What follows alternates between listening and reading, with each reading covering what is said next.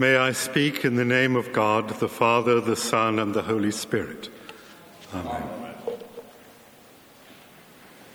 We speak of an Old Testament and a New Testament, or an Old Covenant and a New Covenant.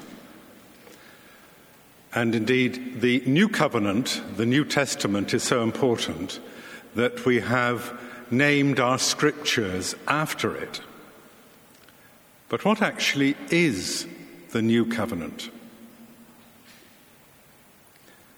In the Old Covenant, the Old Testament, the Hebrew Bible, there are several covenants, binding agreements made between God and God's people, Israel. They're a constant reminder to God's people that they belong to Him. The laws and practices of worship that are agreed in the covenant define what it means to be Jewish.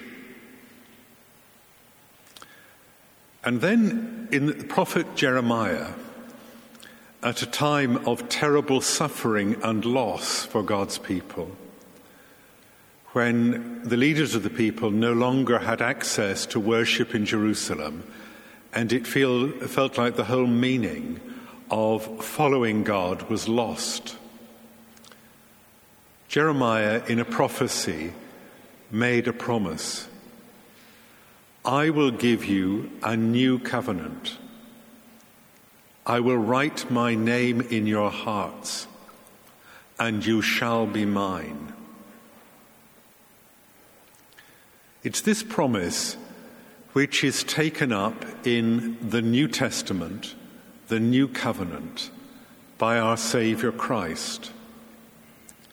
He inaugurates the covenant on the night he gives himself over to be killed in the Last Supper, in the familiar words that perhaps we rarely attend to. This cup is the cup of the new covenant in my blood, as it's put in one translation.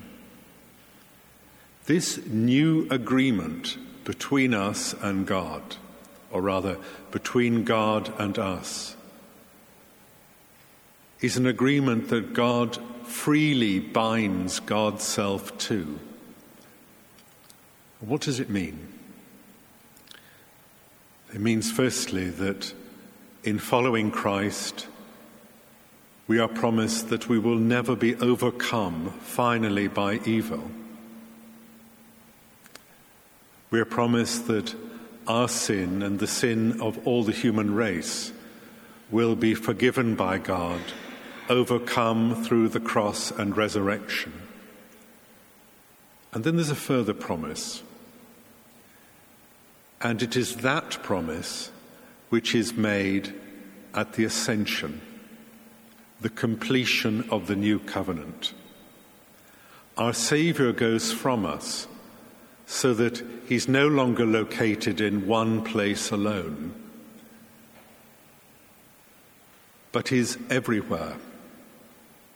Or rather, everywhere we are, we have immediate access to Christ. Jesus says, he first explains the pattern of the new covenant in the scriptures, and then says, this is to be proclaimed in the Messiah's name to all nations, beginning from Jerusalem. You are witnesses of these things. And in the other version by Luke,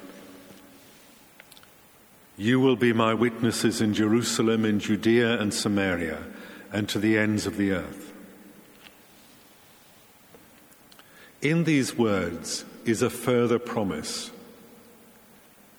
that wherever we are, whatever has happened to us, however far we feel from God, or lonely and abandoned by our neighbour, Christ will be with us. The covenant is a promise that every human being can love God and be loved by God. The promise of the Ascension is a promise of Christ's presence whenever we turn to God. It's very unfashionable now, but the writings of a Roman Catholic priest in France, Père de Caussade, I think bear very closely on the meaning of the Ascension. De Caussade talks about the sacrament of the present moment, rather like this sacrament of the Eucharist. Every moment in time can be a time for meeting God and serving God. If only we turn in our hearts towards Christ and receive the gifts of love and hope and forgiveness that he has to offer us. So how do we keep the festival of the Ascension, the festival of the completion of the new covenant, completed like Sinai on the top of a mountain? We keep this covenant whenever we trust God and turn to him in the present moment, receiving the love and hope and forgiveness that God so abundantly offers us. May we and all God's people know the truth of the new covenant and have confidence in all times and in all places to turn our hearts to him.